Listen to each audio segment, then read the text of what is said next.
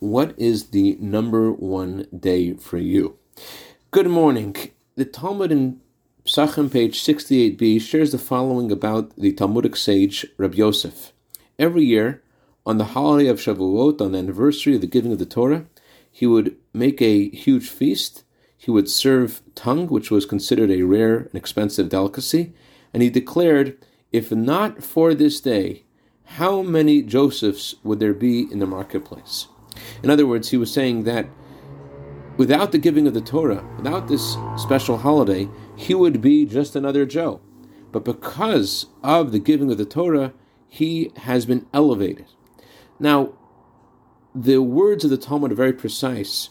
Rabbi Yosef doesn't say, if not for the Torah, I would just be another Joe in the marketplace. He says, if not for this day. What's the emphasis on the word day? And the answer is, the reason Rabbi Yosef became the greatest sage of his time was because of his focus on today as being the day. It wasn't only the day of the giving of the Torah. It was every day that he looked at as being the most important day. That's what elevated him in stature and Talmudic achievement beyond all of the sages of his era.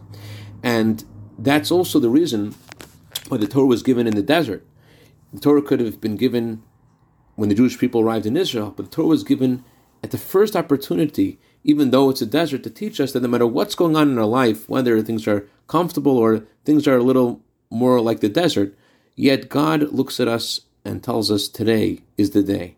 Today is the day that you're able to achieve in your Torah study and ascend higher than you were before. I'd like to dedicate a minute of Torah today to Mr. and Mrs. Eitan Zimmerman in honor of their brand new 3 children in the army of Hashem, 3 soldiers in the army of Hashem. May they grow to Torah, Chuppah, U'Ma'asim Tovim.